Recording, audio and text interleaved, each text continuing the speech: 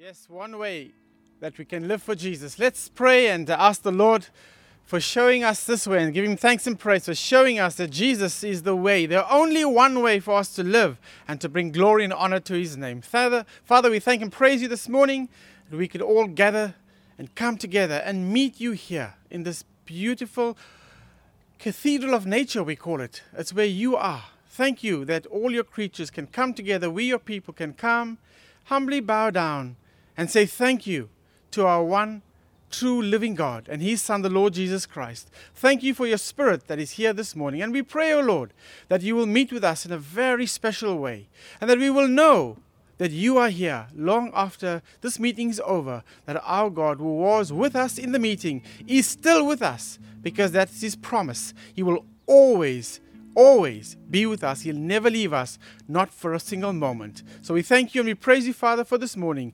Thank You, Jesus, that You are here by Your Spirit. We enjoy being together, worshiping You, praising You, looking forward to listening to Your word later on. Thank You for the fellowship, for the joy of knowing and loving Jesus. And in His name we pray, Amen. Please take your seats. Very good morning to each one. Welcome to those that are joining us online and, of course, those who will watch this broadcast a bit later on. And also to each one of us that are here in person. It's great. It's fantastic that we can come together and enjoy this beautiful day and celebrate our God together. A very special welcome to those who are new or visiting us. And again, last week I saw some folk visiting us from other churches. You are very, very welcome to be here, to fellowship, and to worship the Lord Jesus together with us.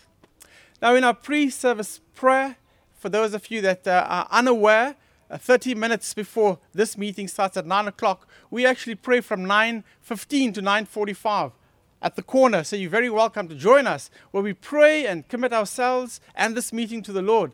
And it's just wonderful for us to be able to share that this is a time in between the resurrection of Jesus and His ascension.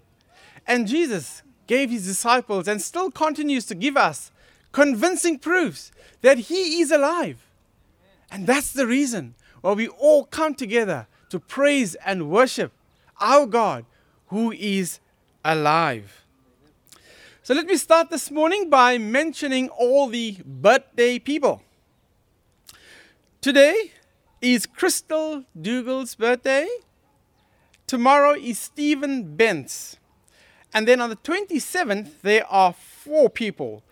Barry Henochberg, Mary Smith, Matthew Wise, who is, I know, in the Drakensberg today, and also Nate D'Souza, who is one of our missionaries serving with the Logos Hope Ship, currently in Curacao. That's in the Caribbean islands. So let's continue for the birthday people. On the 28th, it's Corne Stannard and Colleen Detchaboom, who is another one of our missionaries, serving for a long time, many years, in Thailand. So we're not done yet. There's more birthdays. On the 30th, it's Nikki Benting, who's celebrating. And then on the 1st of May, it's Colleen Bardwell and Janine DeConick. May the Lord richly bless each and every one of you that is celebrating. May you know more of the Lord's goodness and grace upon your life. Talking about missionaries, let me just say thank you to the 15 people that joined us yesterday when we went down to Capricorn for the prayer walk with Bernadette White Phillips. And those of you who also covered us in prayer as we went, thank you for remembering us. It was really great that we were able to go and encourage Bernadette and the team. And those who came know, wow, what amazing testimonies we've heard. One person who came out of the Muslim faith and just couldn't get enough of us. Just forgot all the protocols and started to hug Ginny. And I got a lovely photograph of that, Ginny.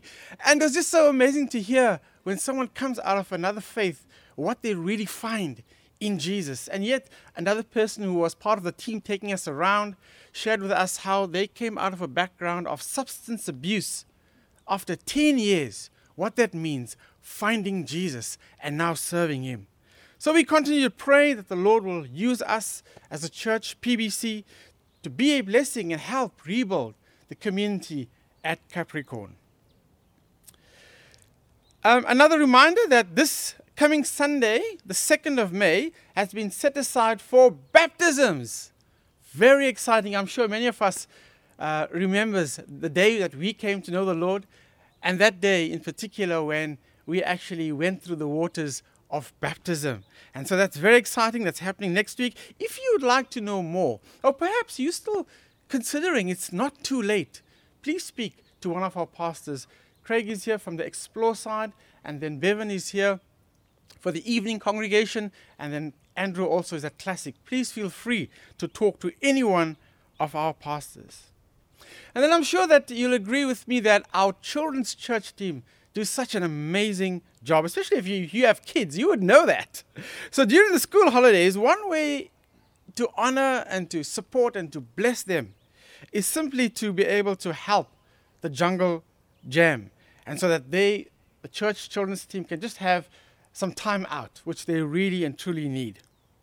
And so Jungle Jam is run on Sunday mornings during the school holidays, and it's for those children that are in grade R to grade 5. Now, if you would like to support this amazing team, it's so easy because they need volunteers, and it would be great if you could contact Josh Duval. You can contact him personally or write to him at josh@pbc.org.za, and you will know that everything is already pre-planned for you. Everything is ready. All you got to do is just add hot water. I mean, all you got to do really is just show up and help. They've made it so easy for you to get involved and to join in and help our children's church team. And then we have an announcement from the Mercy and Justice team that invites you to join a time of praying for hope in the education sector. This is happening on Saturday, the 8th of May at 2 p.m. Says we will be standing with our PBC family who are involved in education, whether as school teachers, reading support, or NGOs. You can receive a prayer pack to work through at home or in person. More details on how to sign up can be found on our PBC website. And it's really great to be able to see all these prayer initiatives that's taking place at PBC. I know that not everyone is comfortable to go out and join prayer walks and do other ministries, but I'm sure that we all can get involved in praying and trusting God that He works through all these prayer initiatives.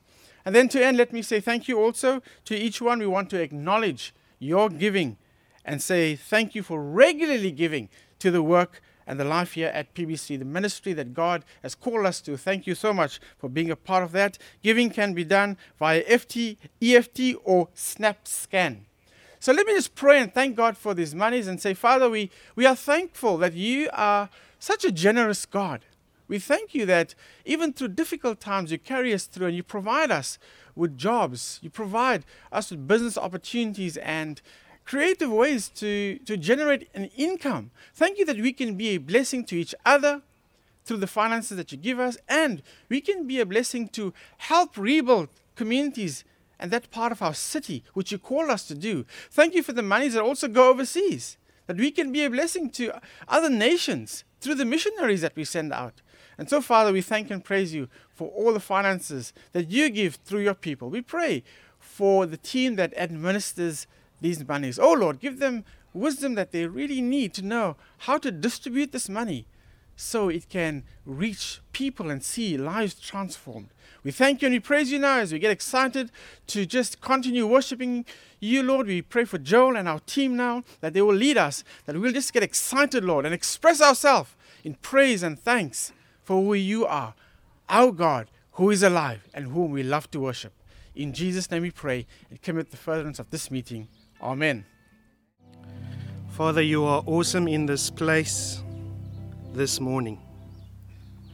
You are awesome in this place, mighty God. Father, we thank you that you bring your presence into ours. We thank you, Lord, that you are able to be everywhere all the time. Father, we thank you that your healing spirit is here dwelling amongst us. We covet your presence this morning. come and continue to minister to us this morning. Come and speak to us. In Jesus' name we pray. Amen. Amen. So good morning to you. I trust you all had a good week.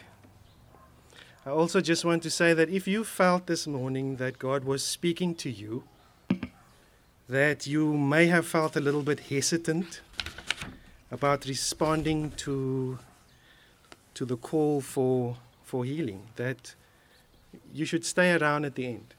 We will be here, and you can come and receive ministry this morning.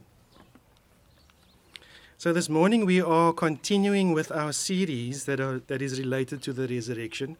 Wait, before I do that, I just want to say a welcome to two very dear friends of mine, Lionel and Anthea, Noah and Eden's godparents, who came down from Johannesburg.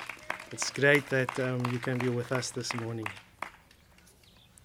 So last week we again touched on John chapter 20, and Craig helped us to take a deeper look at this thing called fideism. Fideism, as we now know, is having faith in faith, rather than having faith in Jesus. Having faith in the belief that you would hold to, rather than God himself. And today we are going to look at what the consequences of the resurrection is for us. And we're going to consider what the recreation is that we experience because of the resurrection. Now, when we think about Easter, we remember Good Friday, Jesus is on the cross. On the Saturday, he's in the tomb. And on the Sunday, it's Resurrection Day. Now, we know that there is an overarching idea that we take from what happened over those 3 days. And that is the idea of rebirth, the idea of recreation. And we celebrate the idea of rebirth over Easter by sharing Easter eggs. Eggs are a symbol to us of new life. Eggs throughout history have actually become a common people's explanation of the resurrection. Now, I know that we have all heard about the connection that the celebration of Easter has to this pagan goddess festival that in the northern hemisphere people celebrate the coming of spring. But this does not detract from what Jesus did on the cross. That his blood on the cross covered sin, and that he rose on the third day. And it doesn't take away from the truth that the resurrection has unlocked renewal for all of creation. There is nothing that can minimize what Jesus did on the cross for all of creation. Resurrection Day on Easter Sunday is not simply the happy ending after the sad, dark story of Holy Week. Easter is the start of something. It isn't the ending.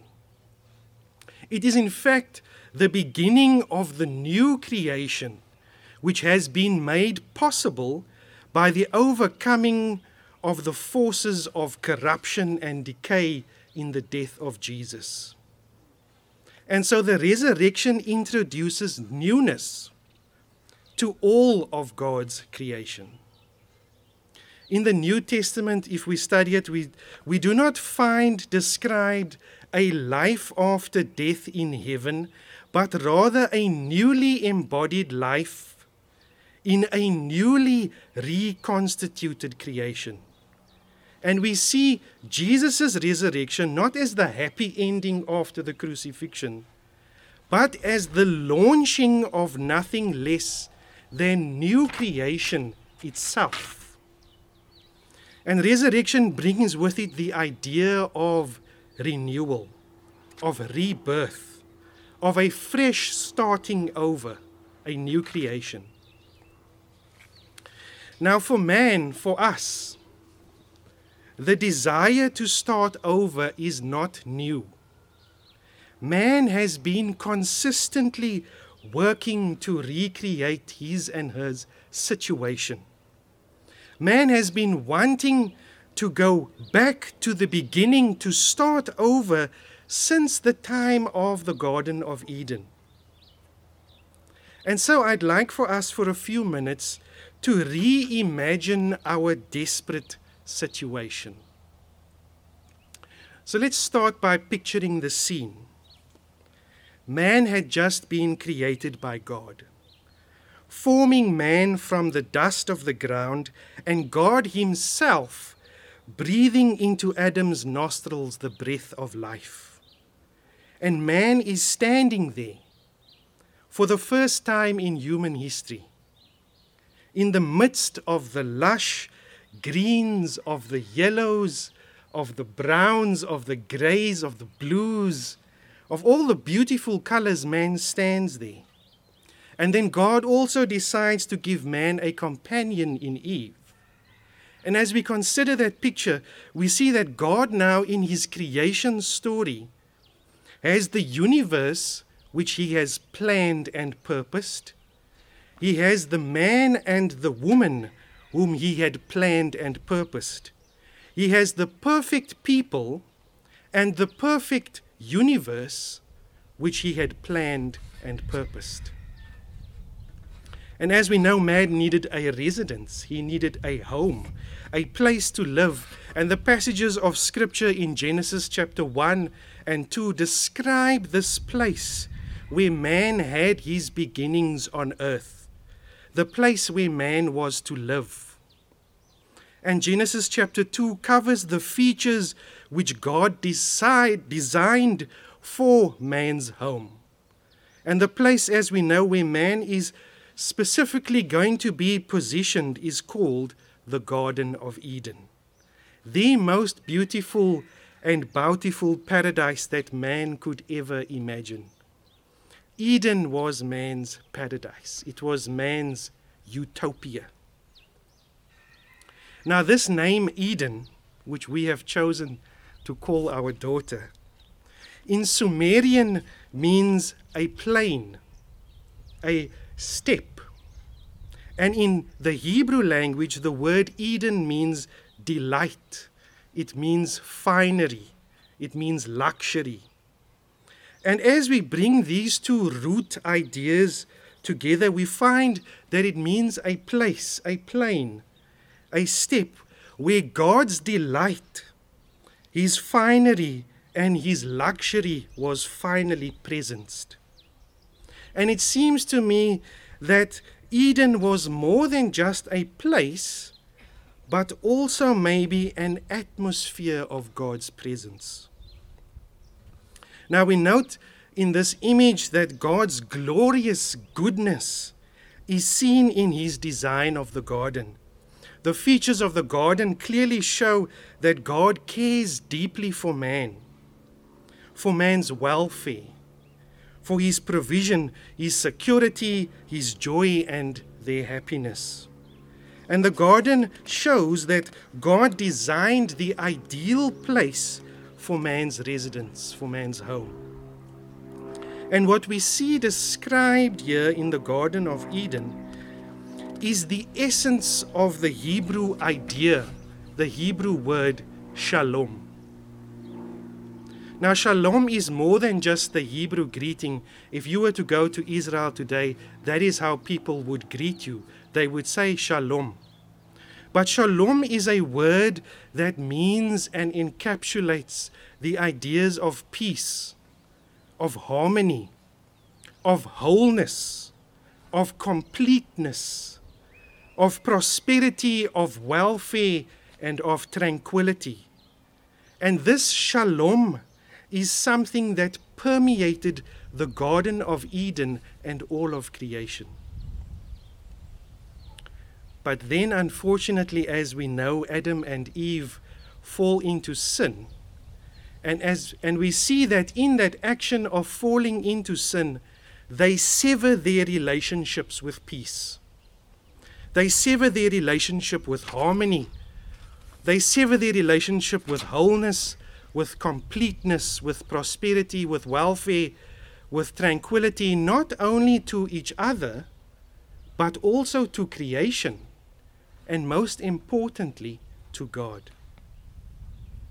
Now, as we consider the Garden of Eden, we note that the Garden of Eden is also our first biblical image of a temple. Even though it wasn't a building, it was a place and a space built by God for the purpose of humanity dwelling in fellowship with Him. And so God tabernacled with Adam and Eve in the garden. Now, in ancient Hebrew thought, ontology, temples were places where heaven, which was considered to be God's realm, and earth, which was considered to be humanity's dwelling place, overlapped. And temples were understood and were designed to be places of worship and fellowship with God. A temple was a place where God and man would meet, and God would receive worship from man. And in Genesis 2, we see how God provided for Adam and Eve in a way that communicated that they were created for intimate relationship with Him, with each other, and with creation. And so we see how the garden is set up as a place and a space for that kind of fellowship to take place. Now, as we continue to follow in the biblical story the traces of how man seeks to re-establish, to reinstitute this idea of shalom after the fall and sin came into the world, we are introduced to Moses and the Israelites. And Moses and the Israelites use a tabernacle in the desert. Now, many scholars believe and understand that the tabernacle of Moses was a kind of a prototype for the Garden of Eden. And that the Garden of Eden was not only a prototype for the desert tabernacle, but also for all the other temples that we read about in Scripture, such as the Temple of Solomon and the Temple of David. Now, according to tradition and Scripture, the Garden of Eden was located in the east. We read that in Genesis chapter 2 and verse 8. And present in the garden then were the two trees, the tree of life and the tree of knowledge and good and evil. And Scripture records for us that when Adam and Eve sinned, they were cast out of the garden to the east in Genesis 3 and verse 24. And then cherubim, these huge angelic creatures with a flaming sword, were placed there at that exit point to prevent them from returning to the garden. And this story of how man was cast out of the Garden of Eden, through the heritage and through Scripture and history, was then passed on from generation to generation. And out of this, God's people always believed that to get back to the presence of God and into communion with Him again, to again restore this shalom that was lost, they needed to retrace the steps of their ancestors, with the belief then that they needed to enter into the garden by passing the cherubim positioned at the entrance of the garden in a westerly direction. And so Israelites would erect their tabernacles in an east to west orientation, so as to replicate the Garden of Eden. Also, we see in the design of the tabernacle that it was divided into three spaces: an outer court, an inner court, and the Holy of Holies. The outer court representing a fallen world, while the inner court represented a more sacred and a holier life, with the Holy of Holies being present right in the center. And so the priests coming through these spaces in these tabernacles, they represent a picture of the garden, of coming closer and closer into communion with God, passing through the veil that had the cherubim embroidered on it into fellowship and communion with God, thereby in their minds restoring and resurrecting what had been lost. You see, we have always been trying to get back to that place of peace. We have always been trying to get back to that place of rest, of joy, of contentment, of communion with God, that harmony and wholeness and completeness, the prosperity and welfare and tranquility to each other and to creation. That shalom is something that we have and continue to constantly be in pursuit of. Now, Jesus' coming 2,000 years ago was a watershed moment in our pursuit to shalom. Jesus' resurrection was the beginning, the start of the recreation. Jesus' resurrection is what all of creation has been waiting for.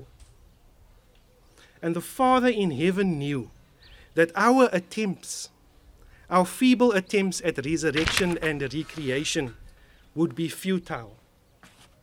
And so because He loves us so much, He sent His Son. And whoever believes in Him will not die, but will become part of what God is doing in His work of recreation. Not only in a spiritual sense, but also in a physical sense. Now in John chapter 20, the portion of scripture that we've been looking at over the past 2 weeks, we see when we read that text, we are twice told emphatically that Jesus' resurrection was the first day of the week. That's what John says right at the start of the chapter. The first day of the week. In the morning when Mary Magdalene found the tomb empty and they met the risen Jesus Himself, it stated that it happened on the first day of the week. And then it says again in verse 19, the first day of the week in the evening when the disciples were hiding behind locked doors and Jesus came in and said, "Ooga booga." You see, in that text, John has framed these scenes for us within the gospel, which begins by evoking Genesis chapter 1 itself. In the beginning, the first day of the week, in such a way as to say, this is the beginning of the new creation in which the divine intention for the original creation is at last fulfilled. And that is why Paul writes to the Colossians in chapter 1, saying that Jesus is the beginning, the firstborn from the dead, so that in everything He might be preeminent. And I don't think that we will fully be able to understand the gospel unless we see it as our history. The story which finds its way through the long, dark years of Israel's desolation and then bursts out with new life on the third day on Easter morning. Now, at this point, we can ask ourselves, where is the gospel story ultimately going? And very importantly, how does it affect us here in Cape Town in the year 2021, in the midst of a pandemic? How does it affect you in the work that you do and the life that you live now? Now, from Genesis chapter 1 onwards, humans were made to rule in God's creation, to rule with gentle stewardship, to enable creation to be fruitful, to flourish, not to squash or to trample or to exploit it. And with Jesus, we realize that what we call heaven, which is the understanding of God's space, and what we call earth, which is understood as our space, are designed to work together, to overlap and interlock. And we humans are created for the specific purpose of standing at the threshold between the two, summing up creation's praises before the Creator and exercising responsible authority on His behalf over such bits of the world as He may have entrusted to us. The new creation that is inaugurated by Jesus' resurrection is not a matter of us being taken away to a different sort of place, but of Jesus coming back to transform the present world into the place that He wants it to be, and to transform us into being the people that He wants us to be. And all of this points to our present life and calling in very dramatic ways. Once we realize and celebrate the fact that Jesus is in fact already reigning, we can start to learn in prayer, in worship, to celebrate His victory in new ways. And so when we love one another as He loves us, we bring genuine signs of new life, of recreation, to birth into the present world now. But I think that so many Western Christians have perhaps fixed their eyes on a distant and an escapist heaven, that though they may still sense a calling to make a difference in the present world, they have no larger theological framework within which to understand that position, but the resurrection of Jesus supplies us with exactly that. The church, that's us, in its unity and holiness, is called to be the sign to the watching world that Jesus is Lord and Caesar is not Lord. Caesar comes in many forms, as we know. He comes in the gods that are worshipped today, the gods of money, of power, of sex, of self-centered, self-fulfillment, and self-realization. And so the body of Christ, that's us as a whole, with every Christian called to play his or her part and to face their own personal battles and struggles as they do so, is to show the world that its rulers, that there is a different way to be human. There's a different way of being. Ways that Jesus spoke about in the Sermon of the Mount. The way of following Jesus in the power of the Holy Spirit. Now, as I conclude, I want to make one last illustration and then we'll close. Now, as you would probably know, I have Khoikhoi heritage. And so my forefathers, they grazed their livestock here. They fished in the oceans, and their fish traps are still there to be found. They raised families here. They hunted and they gathered here.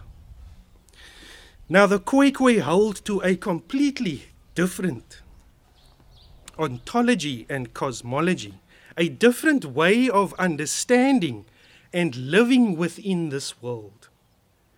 Now Khoikhoi ontology is what's called a relational ontology. And it's very mutable. It fluctuates. It's a way of being, that flows with the surroundings. Now, in terms of creation, the Khoikhoi are not always trying to sort things out. Is it A or is it B? Maybe it's A, maybe it's B. There's no hard line of division in the thinking there.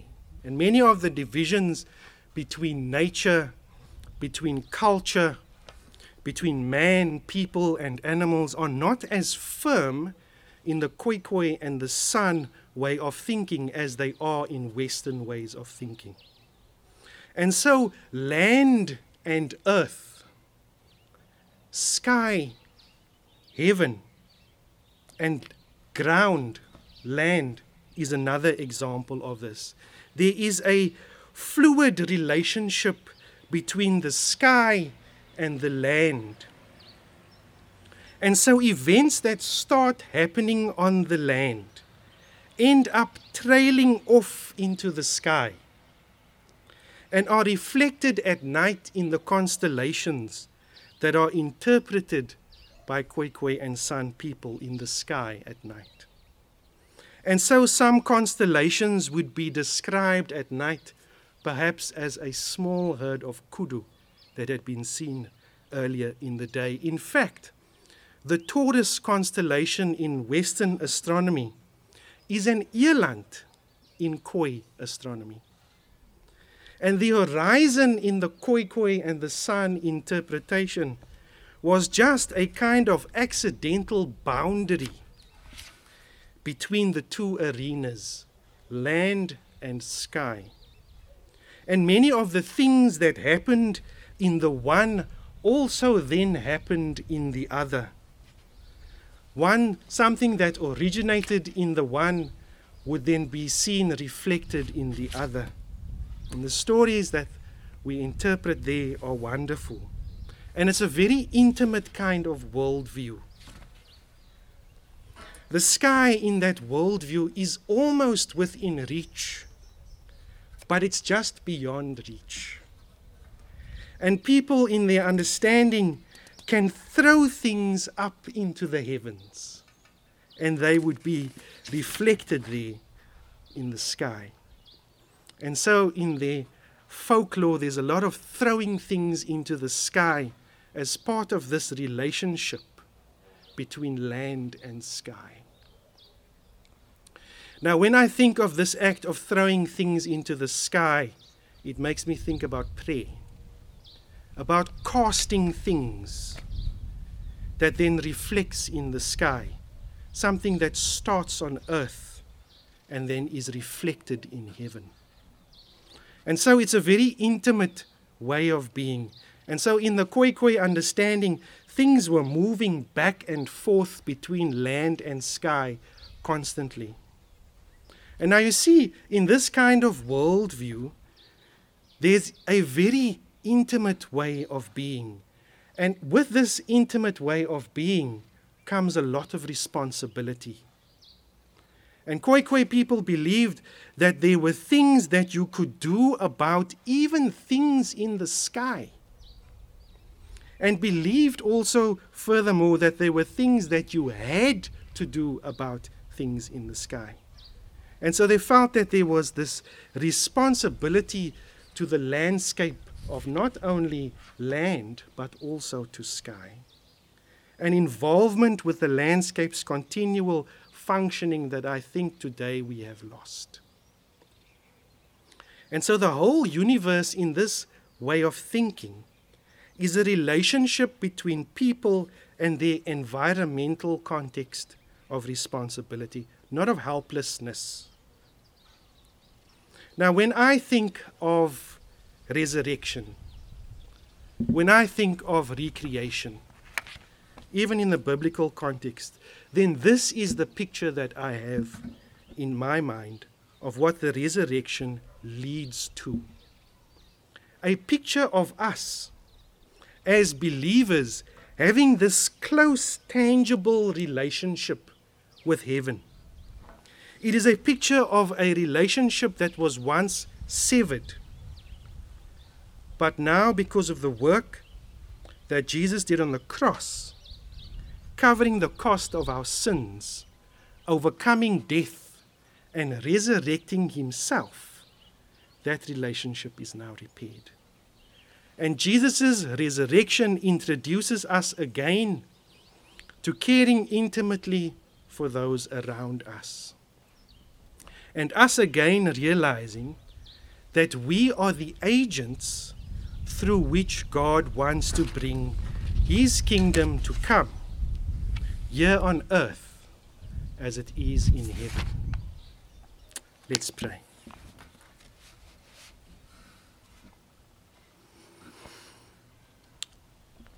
Sida itse tsomi kahatsa satkonsa askai here. Sa siba aphari. Sa kaisa as I. Komi kasra is klas kami klati. Kuba ib on ai. Netse sida tseko roba parebe mata. Isida. Kapina kubada. Sida kapapina. Dara kati kuba kami. Kat kait sapka. Kait kubida. Kapaba oreda.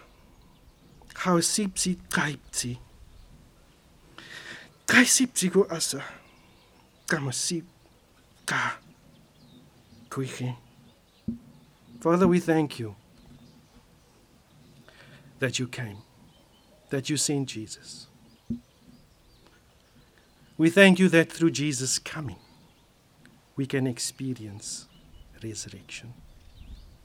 Thank you that there is recreation. Thank you that you call us into your kingdom, that you make us agents. Thank you that we can experience newness now. Thank you that there is a great hope to look forward to. Thank you that you have come and restored this relationship between heaven and earth.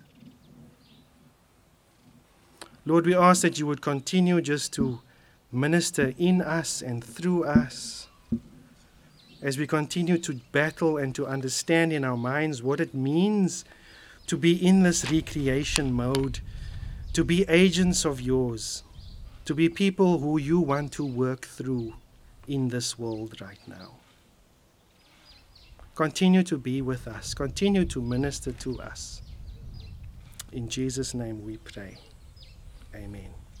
Amen. God bless you, everyone. I trust you have an awesome afternoon. Please remember that we've got coffee at the back there Sunday. And if you require prayer, I want to encourage you to come seek out Craig and Cindy are here. Adrian is here, still here. We have some of our steering members around, some of our elders. Lindsay's over here who are willing to pray with you. Have a blessed day.